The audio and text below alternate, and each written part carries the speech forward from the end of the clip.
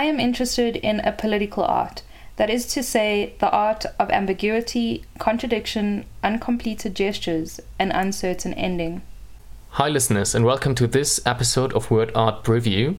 My name is Hagen, and today I'm joined by Brit, who just read this beautiful quote from William Kentridge out of the publication she's brought with her that's also available at the David Grit bookstore. Brit, which book did you bring?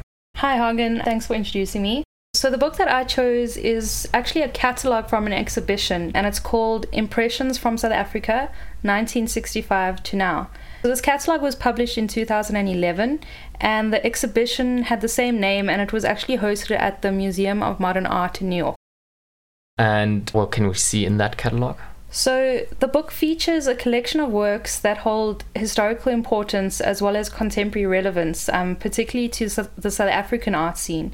And the catalogue contains supplements, artist bios, and information on the related organizations, publishers, printers, and a bibliography, which is all very valuable to the contribution of the educational message that was kind of the point of the whole exhibition that was hosted at MoMA. An exhibition catalogue seems kind of an odd choice. Why did you choose it?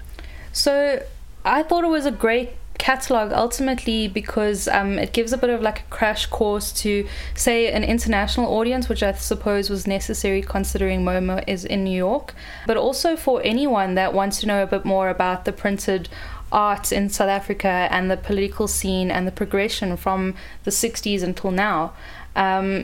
So the messages that were extending from the resistance art to the exclusionary apartheid policies, as well as to the depiction of the post-apartheid ambiguities. All of these themes are still very relevant in the contemporary art scene today.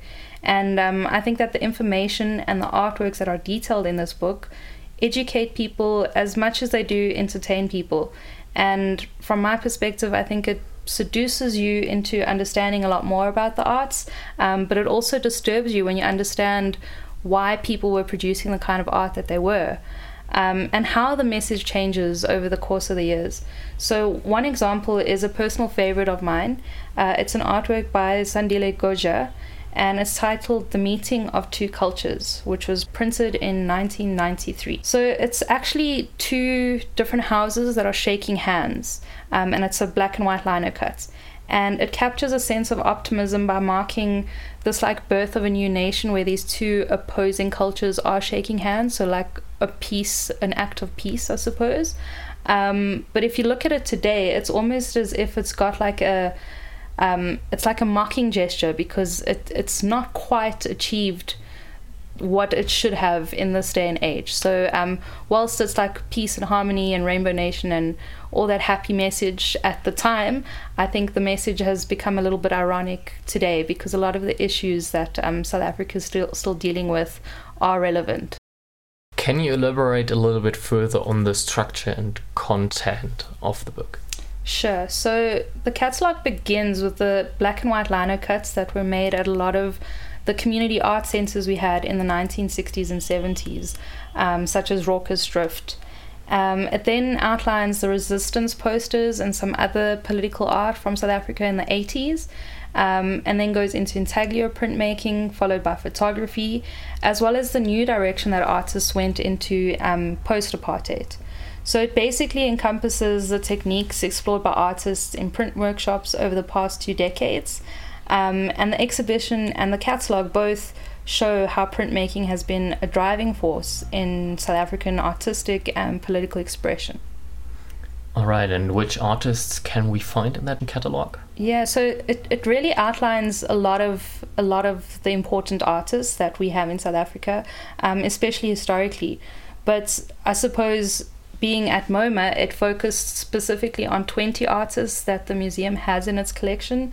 So artists such as John Mafanjejo, Dan Rokwate, whose lino cuts tell stories through social messages from the 60s and 70s, specifically because they're from the Raucous Drift Art Centre, so they're very relevant artists. The catalogue also includes political works by artists such as Sue Williamson, Norman Catherine, and William Kentridge, who all represent periods of apartheid's resistance, alongside more contemporary artists such as Diane Victor, particularly her series titled Disasters of Peace. Thank you very much, Brit, for being here today, for sharing this book with us. If any of our listeners want to buy this book or any other arts-related book or children's book, come to our place at 151 Jan Smuts Avenue. This is the Blue House in Parkwood, or come through to our location at Arts on Main.